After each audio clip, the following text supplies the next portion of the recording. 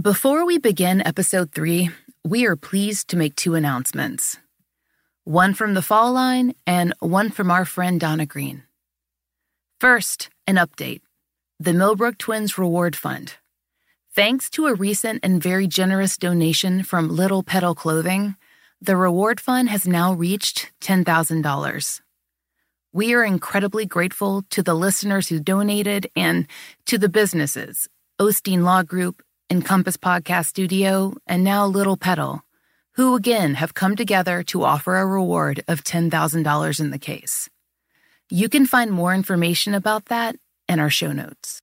And now I have the honor of introducing you to Donna Green, an advocate, writer, speaker, and now podcaster who we feel very honored to call friend. Last week's episode, you heard Donna's story. How her son Raymond was kidnapped and that she's never stopped looking for him.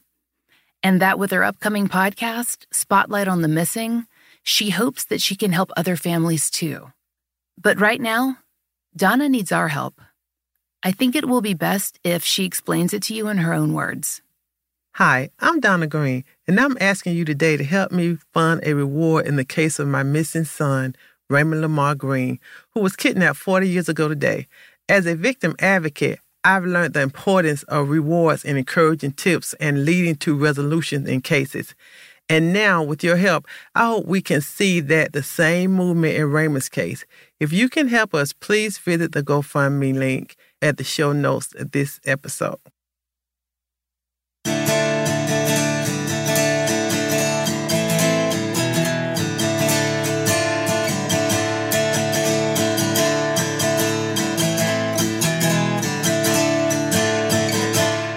This is the Fall Line.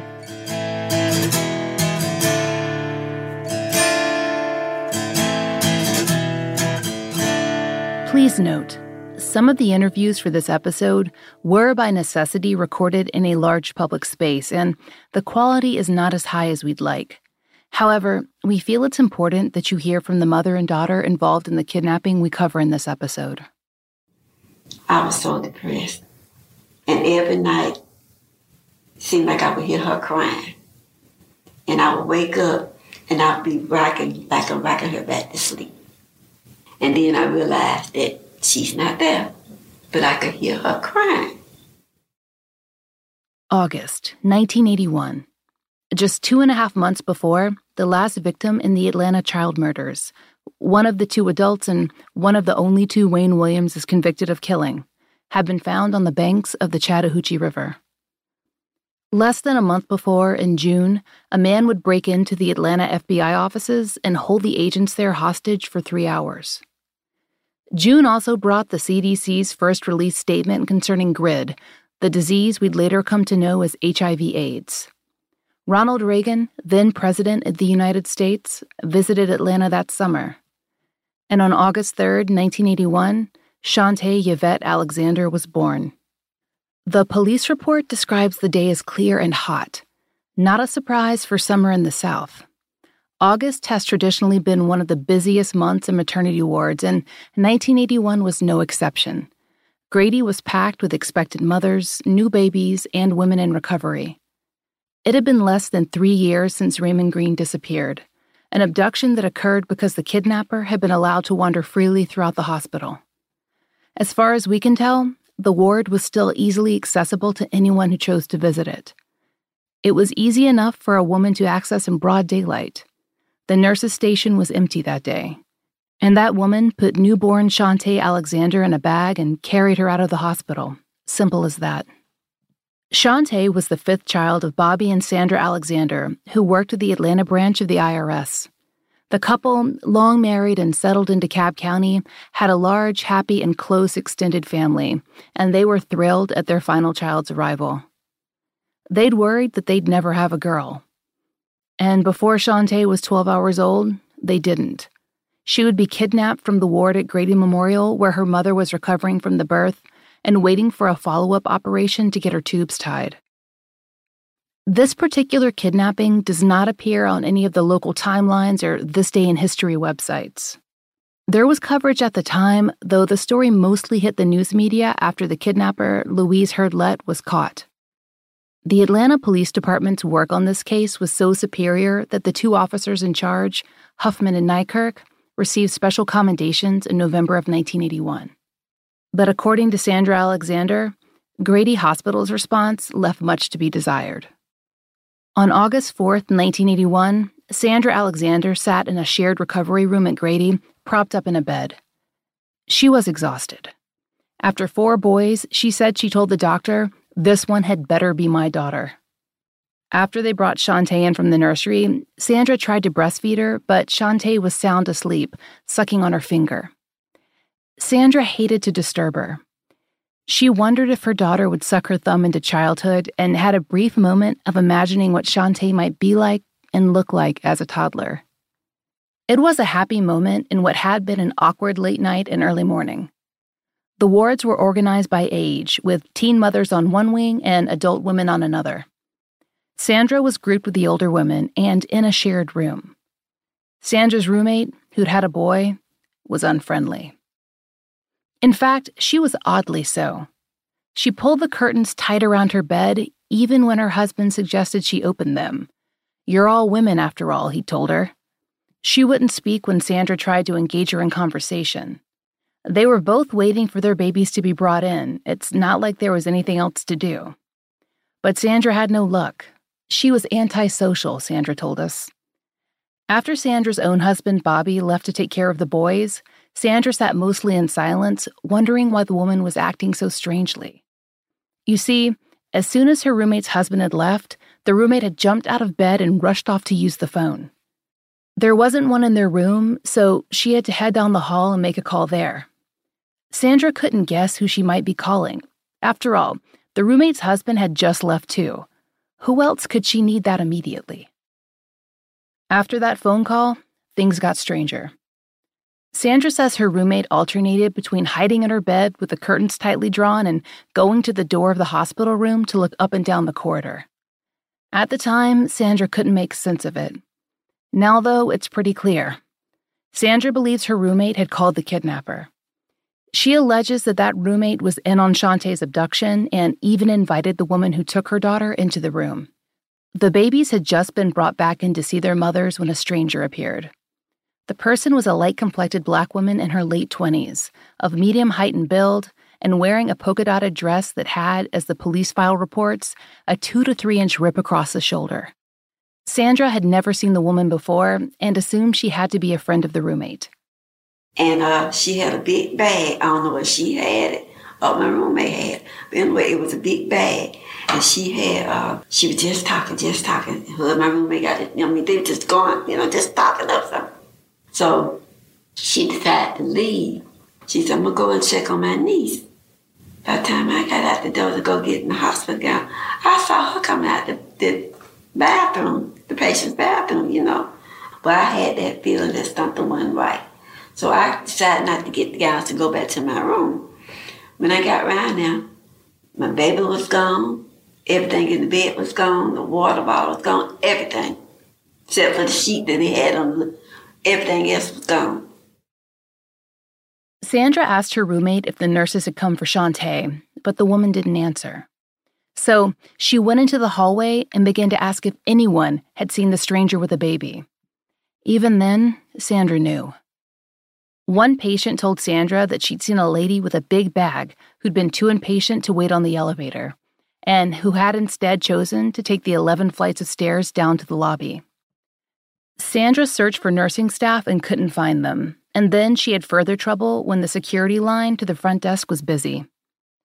Nurses had to go down the stairs to alert the security guards and begin a lockdown. Sandra's not sure how long this took, but it was too long.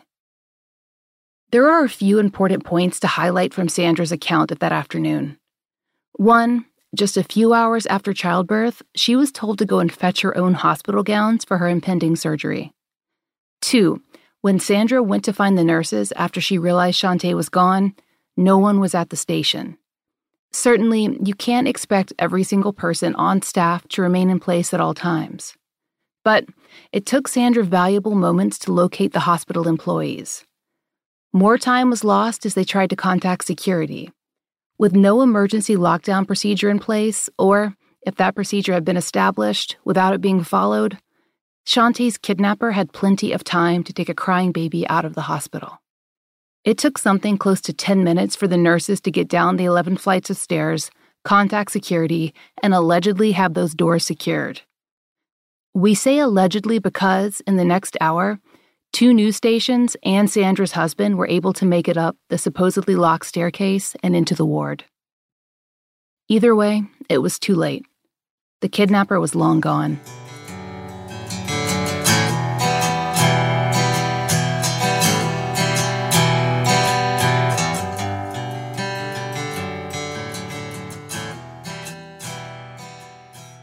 Sandra turned to her roommate and demanded to know what had happened.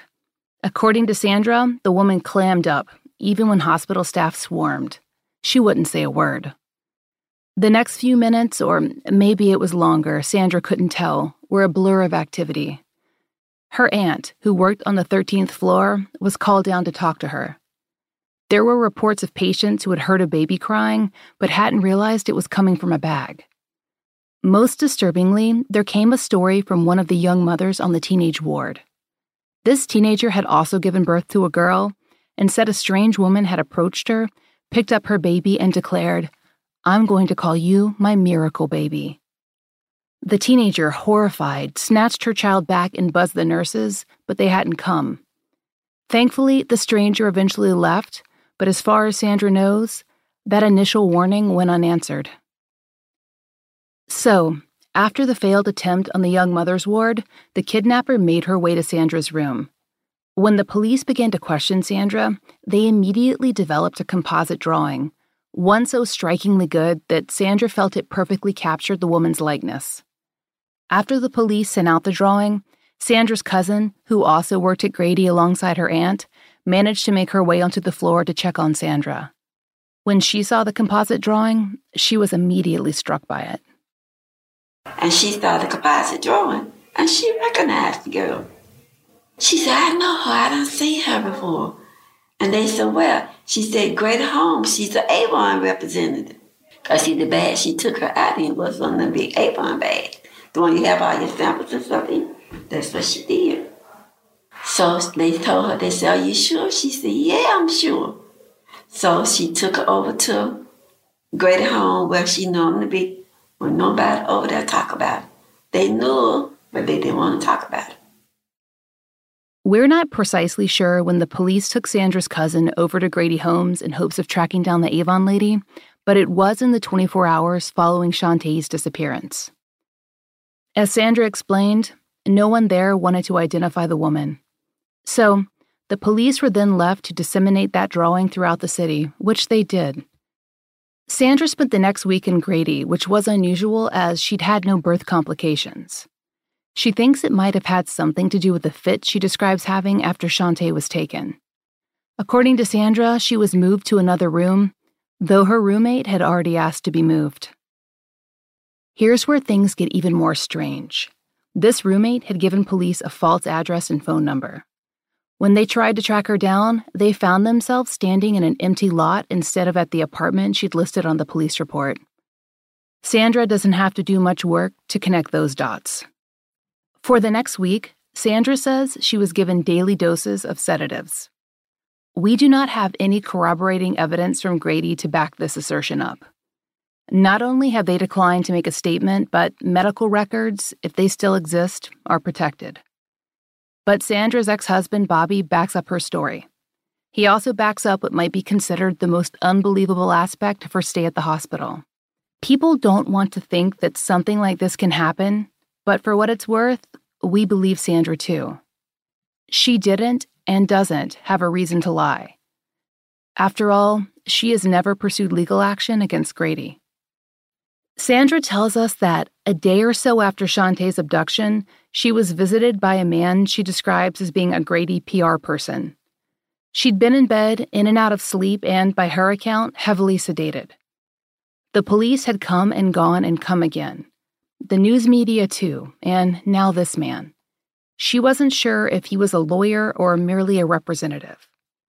Sandra alleges that this man came to her room to tell her that she could not sue Grady, specifically because Grady's insurance had lapsed.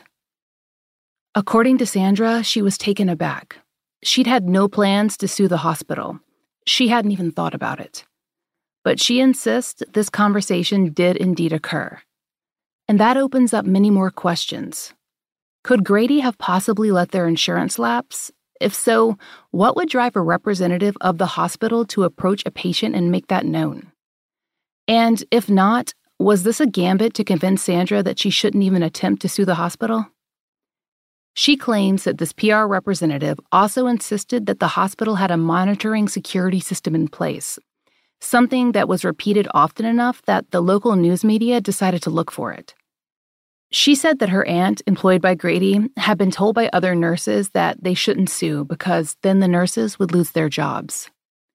Again, we don't have Grady's version of the story. We've been unable to ascertain where these monitors might have been. There was no news reports that verified or did not verify their presence. For what it's worth, the family never saw any evidence of a system. The rest of Sandra's hospital stay was tense and awkward. She tells us many staff members avoided eye contact, especially the nurses who'd been at the station. What they've been told, if anything, is unknown. But we do know that Grady officials expressed that Sandra's hospital stay would be free. And we know, based on court documents, that they later sued her for that bill. The judge dismissed the suit and, according to Sandra, told the lawyers representing the hospital to not bother this woman again. According to Sandra, Grady did not attempt to follow up with any further debt collection or pursuit of those funds.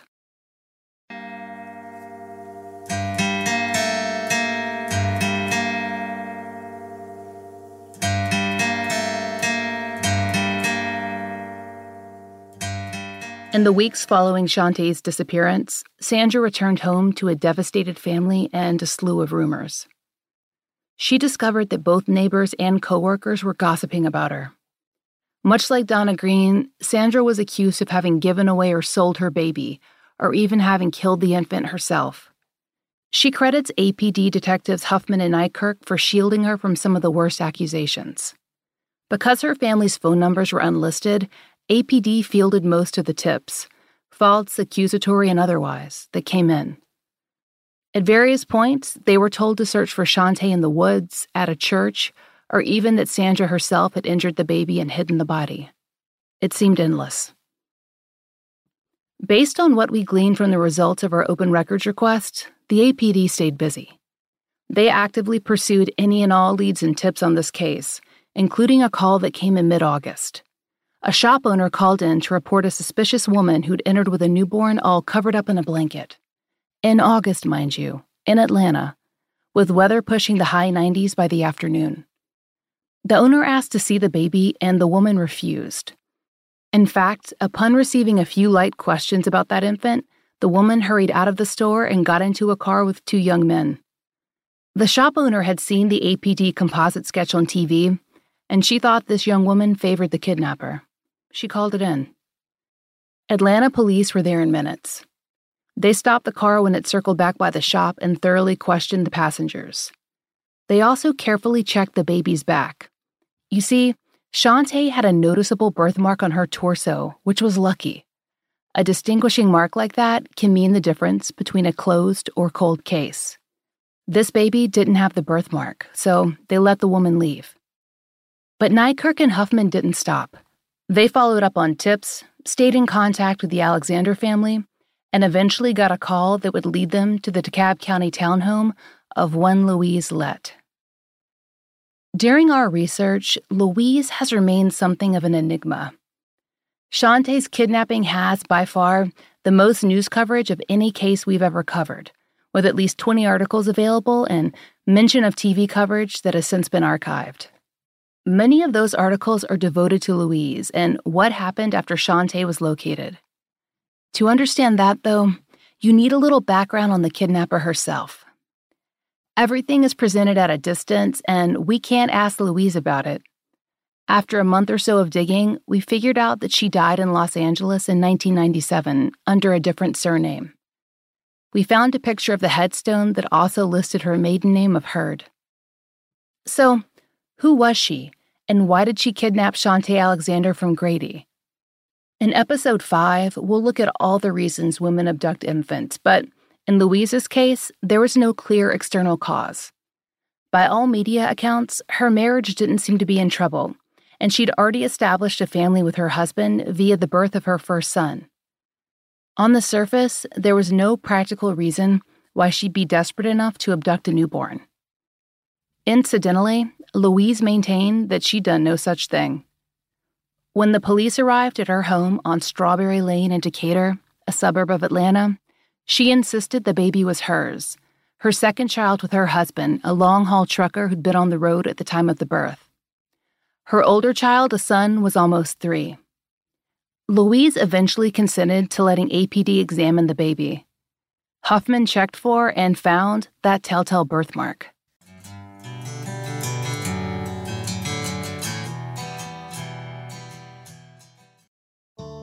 Stress, sleep, recovery, whether we're in the gym or at work, these things shape how we perform. One thing we've both added to our daily routine, and it's helped make a noticeable difference for us, is NuCalm. Brooke told me about her NuCalm experience this week. She's been using it while her baby naps, so for her, the 50-minute reboot session is perfect. It's a little time she can carve out of her day to relax, de-stress, and, well, reboot. By the time the baby's awake, Brooke feels refreshed and ready for the rest of her day, too. It's imperative to your health and happiness to be able to manage stress and not be managed by it. NuCalm gives you the power and control to relax and recharge anywhere, anytime. Own the day with NuCalm. NuCalm is the only stress management system of its kind, clinically proven in over 1 million sessions to improve your sleep, reduce your stress, and boost your recovery without drugs and side effects. The NuCalm system uses cutting-edge neuroscience and consists of 3 non-invasive and non-pharmaceutical items, all of which are included in your monthly subscription that costs less than a daily cup of coffee. The whole process is easy to use and to work into your daily routine to achieve better sleep, reduction in stress, and boost in recovery. Do what we did. Own the day with NuCalm. We have a special link set up specifically for our listeners. Go to fallnucalm.com and get 50% off your 30-day subscription of NuCalm and their money-back guarantee. That's fall, NuCalm.com. Fall, NuCalm.com.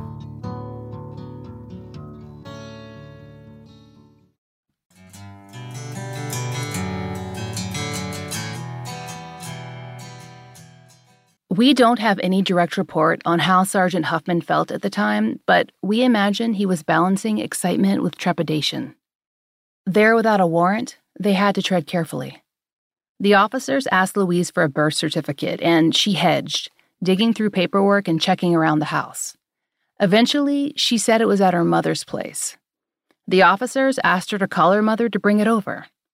According to the Atlanta Constitution, Louise said it would take a while. The officers first said they'd wait, but eventually agreed to come back in a few hours.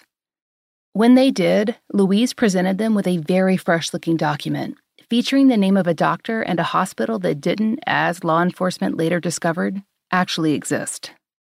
Huffman and his partner made the decision to ask Louise Lett and her husband, who was to arrive home later that evening, to come into the station the next day. It had been 5.5 weeks since Sandra Alexander's baby was stolen from her hospital room. When Louise and her husband showed up with the baby, the APD took the infant's footprints, something they could compare to the prints that had been taken at Shantae's birth. They tentatively identified a match. But that wasn't going to be good enough for the courts. Even as Sandra and Bobby Alexander were informed that their daughter had possibly been found, a Grady representative came to take the child into protective custody. They would have to await further tests. According to the Atlanta Constitution, the baby was described as having gained 2 pounds and was immediately given all the tests and vaccinations she should have received at birth. Officer Huffman called Sandra and Bobby to come down to Grady, warning them not to break any speed records on the way, to be careful and to take their time. But Bobby didn't want to go. He said he didn't want to see Louise Lett.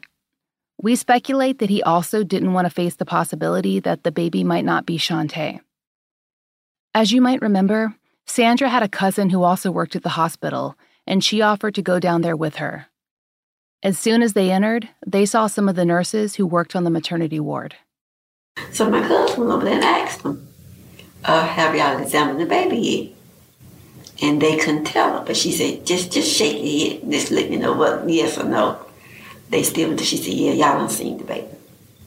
And they had.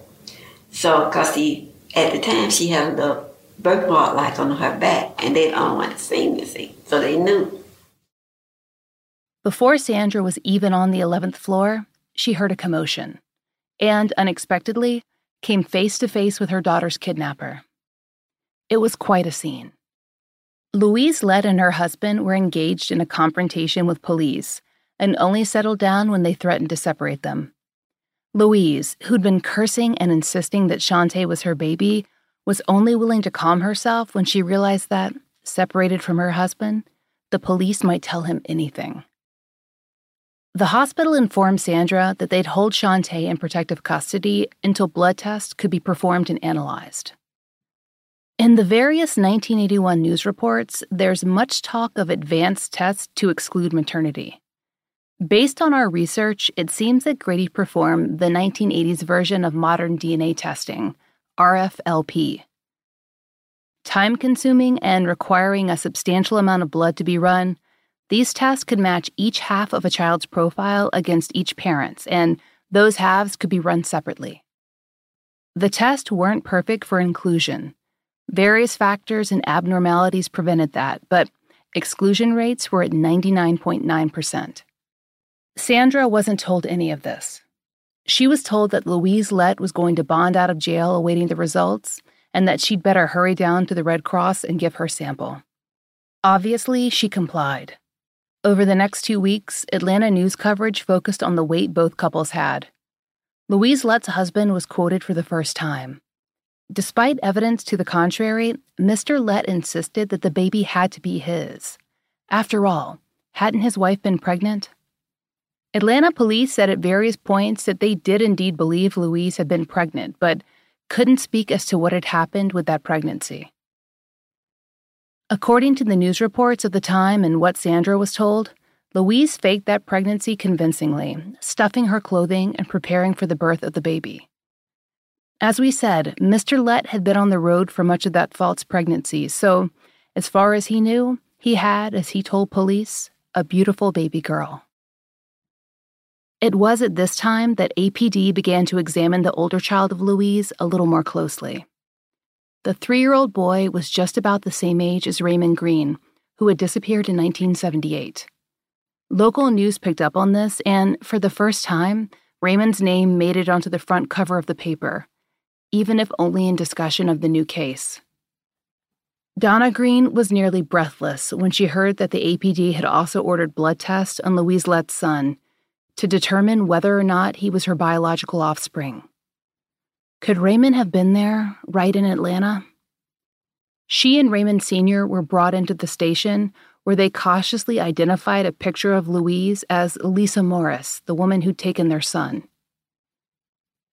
Within a few weeks, the test came back. Louise was the mother of her older child, and Donna and Raymond disappeared from the newspaper again. It soon became apparent that Louise had fabricated the birth certificate. When the test finally proved that the baby was indeed Shantae Alexander, Louise was formally charged with both forgery and kidnapping and was remanded to Fulton County Jail, where she would await trial. Nearly 2 months after Sandra Alexander watched Louise walk out of Grady, newborn stuffed in her bag, Shantae was finally allowed to come home.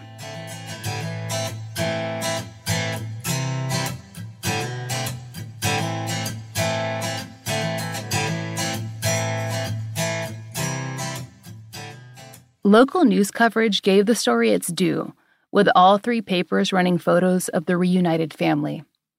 The Atlanta Constitution was there as a Fulton County Superior Court judge signed the paperwork to release Shantae to her family and to interview Bobby and Sandra. Sandra was quoted as saying that the first thing she wanted to do was just hold Shantae tight. Sandra had held off on taking her maternity leave, so she was able to spend 2 months with Shantae at home. That same article also quotes Sandra as saying that whenever she got down, her husband or mother would encourage her to stay positive. Quote, "I never gave up hope that I'd get her back, even if she was 3 or 4 or 5 years old." Some news coverage included Shantae's 4 older brothers who weren't entirely sure what to think. After all, they hadn't even met this mythical baby sister, the focus of so much attention in their household.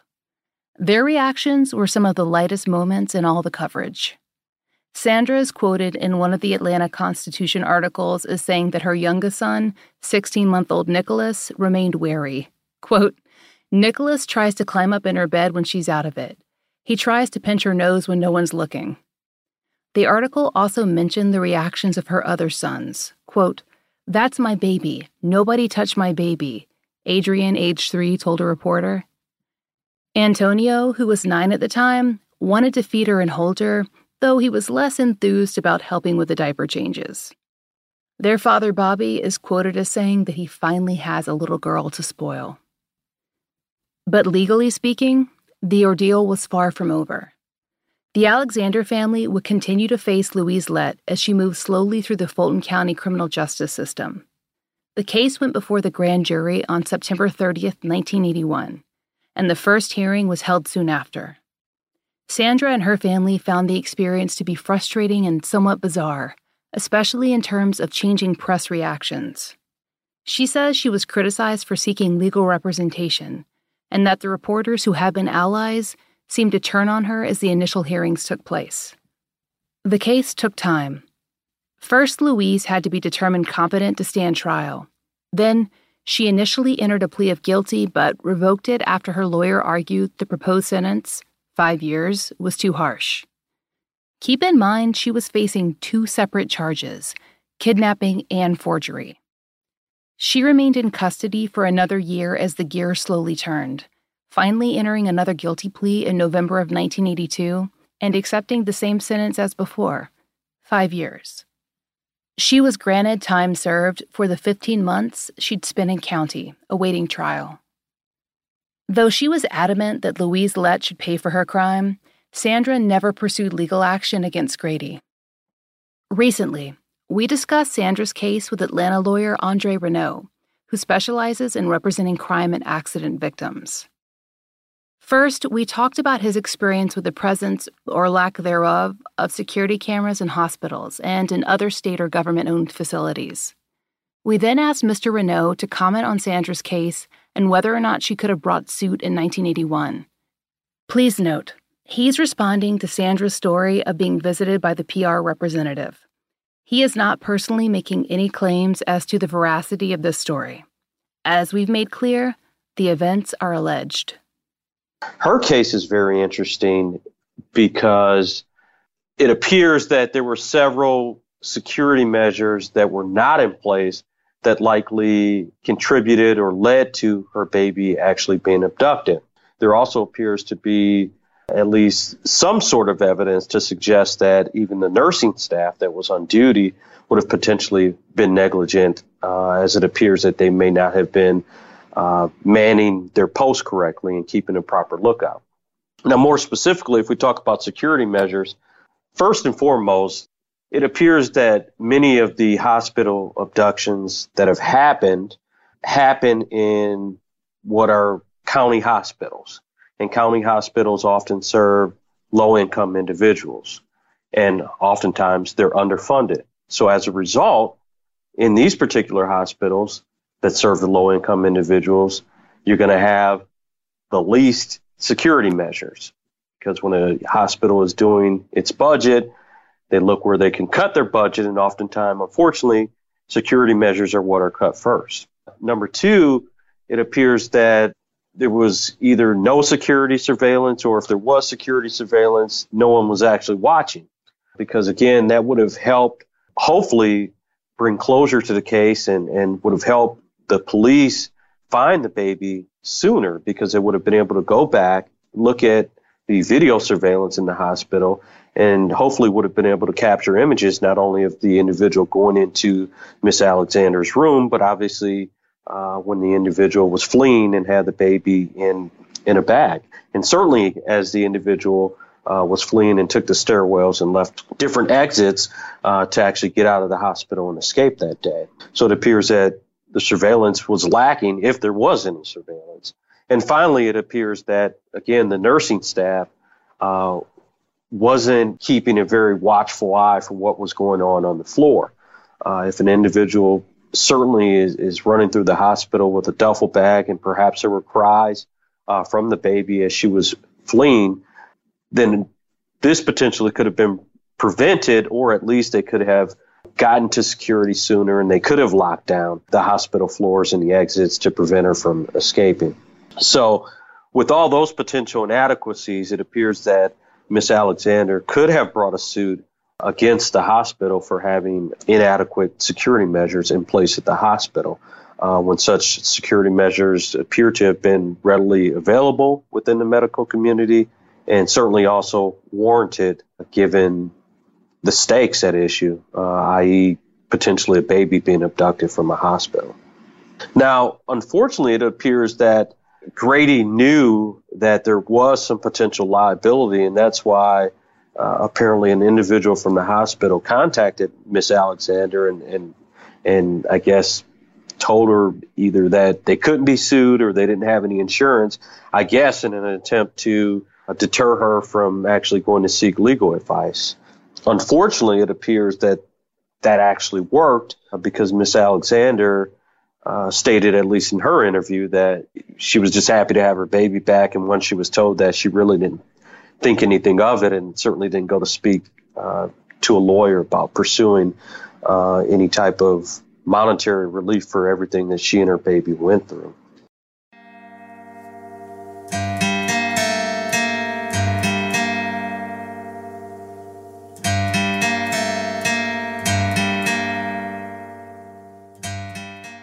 After her release, Louise mostly dropped out of public record, with the exception of a few important facts.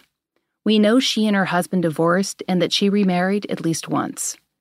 We know that she again served prison time, this time more substantial, for forgery, specifically related to airline tickets. It's worth noting that she had been charged with this before, in DeKalb County, Georgia. Sandra remembers it having something to do with her escape plan, though there's no official record of this. Louise didn't have time to make it out of state after Shantae's blood test results came back. In fact, she was found hiding 2 counties away in her sister's closet and had to be forcibly taken to trial. We're not sure how she ended up in Los Angeles, but she died there. Her headstone lists the date as February 22, 1997. Her older son's current location and status remain a mystery. We're not sure if she ever had any other children. To our knowledge, she never spoke publicly about the kidnapping of Shantae Alexander.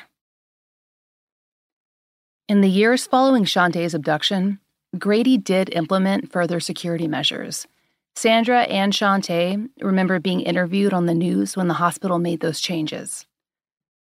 Between 1981 and 1996, though, there would be an additional 5 abductions, with 3 occurring on the maternity ward itself, 1 in the children's wing, and another from the waiting room. So, whatever was put into place directly following Shantae's kidnapping, it wasn't enough to prevent the events that would unfold over the next 15 years. As a teenager, Shantae was reunited with Sergeant Frank Huffman, the man so instrumental in her recovery. The moment was also captured on the local news and was apparently presented by longtime local news anchor Monica Kaufman. The other officer who had aided in her case, Nykirk, had passed away by this time. Sandra and Shantae discussed this reunion with my co-host and the effect that it had on them. I met him, and I met, at the time, it was Major Mickey Lloyd for APD. I met them when I was a teenager. And the honor that I had for him, it was impeccable. It's like I've worshipped him. Almost. I couldn't let him go when he first held me. I did not want to let him go. And he told me how my story impacted his life and how it changed things for him. And I always wanted to do something in law enforcement. I just didn't know what. And after meeting him, I was like, I want to be a police officer. I want to be, somebody that impacts another person's life. Somebody that can make a change pretty much in somebody else's life. Because he really did. Because that case could have easily been a cold case. But they did not give up. No, they did. They did not give up. And I appreciate it to this day because I don't know how my life would have turned out, but for me to know that somebody took me from the lady that gave birth to me, I don't know how I would have reacted to that by finding that out later on in life. But I'm grateful. I'm grateful for all their hard work. I'm grateful for, like I said, my family not giving up. But I'm sorry, I'm getting real emotional. Her experience had a variety of effects throughout her life and affected her childhood and adulthood, particularly how she raised her own children. As a girl, Shantae didn't know the story of her own abduction. She found out about her kidnapping during a fight with her brother. In a moment of frustration, he yelled, "That's why I can't stand you. You're not my real sister. My sister was taken by a kidnapper." Shantae ran to the kitchen to ask her mother what her brother Nick could possibly have meant. Sandra had been ready for this moment. She showed Shantae a scrapbook that included all kinds of memories: birthday parties, kindergarten class pictures, and newspaper clippings about her abduction. It was a lot for Shantae to understand. She said it took years of looking through the book to process what had actually happened to her. And the biggest takeaway was a full understanding of the value of her family, who she says could have easily went on with their lives, but who instead looked for her and tirelessly. When Shantae was 18 and had her first son, she was terribly afraid. Each time he left the hospital room, she held her breath, afraid he wouldn't return. That feeling has stayed with her and affected how she parents her own children even today. It has me clinging to my kids a lot. Like, I want to know their every move. I want to know who they're around, what are they doing, who their friends are around. And I try not to be so clingy, but I can't help it because, especially the society we live in today, they're snatching kids. I mean, sex trafficking is horrible, and they taking little kids as small as, as toddlers, and it's sad, and I can't I can't grasp it. Like Shantae said, a child abduction is hard to grasp.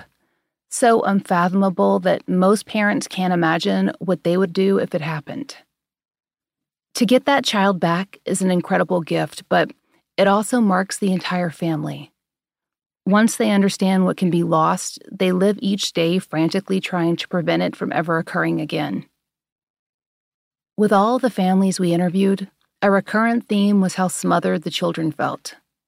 Their mother's love was fierce and a little terrifying, and they grew up to parent in the same way, always vigilant and always watching. And for the parents who never got their babies back, it's that and worse. Raymond Green and Shantae disappeared less than 3 years apart in the same city, under the same police force and hospital policy. So, why did Shantae's kidnapping turn out so differently than Raymond's? There are too many reasons to narrow it down, but it's obvious that the early and involved presence of the assigned detectives had a huge impact. That immediate, widespread forensic sketch was also incredibly impactful. Without it, Louise Lett would likely have never been located via a citizen tip. We asked Donna Green, Raymond's mother, about her thoughts on the difference between the children's cases. So in 1981, 2 years after Raymond went missing, Shantae Alexander's case received a great deal of media attention. Mm-hmm. A little less than 2 years later, do you have any thoughts as to why that might be and how the city had changed, knowing that she received so much media attention? How much media attention? In addition to television news stories. And she was recovered after a sketch was released regularly on the news, and someone saw the sketch and alerted the police, and that is how they were able to recover her.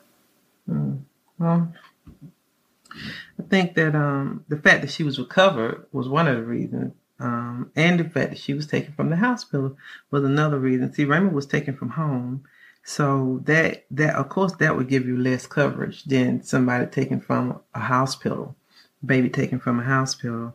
And then at that time, it was a couple of more babies, I think, right around that time had been missing. So the alert was a little bit more, it was a little more high, as to when these babies get missing, what's going on. Well, it doesn't take away from Raymond, what they didn't do for Raymond. That would have been awesome to have those. But I found one little article on Raymond. Did you find any more than that? When he was missing. Because when he was missing, I only found one article, and I had to take that article to the hospital to prove that he was, to the police department to prove that he was missing. So for them to have those many articles and everything, I think it was just the experience of letting it happen and happen and having it happen, and maybe the media understanding that the more you put it out there, they didn't do that for me. Next time on The Fall Line, we jump forward to the late 1980s and the case of Janquia Brooks, and then further into the 90s to explore the complicated story of the abduction of Tavish Sutton, who is still missing today. We hope you'll join us then.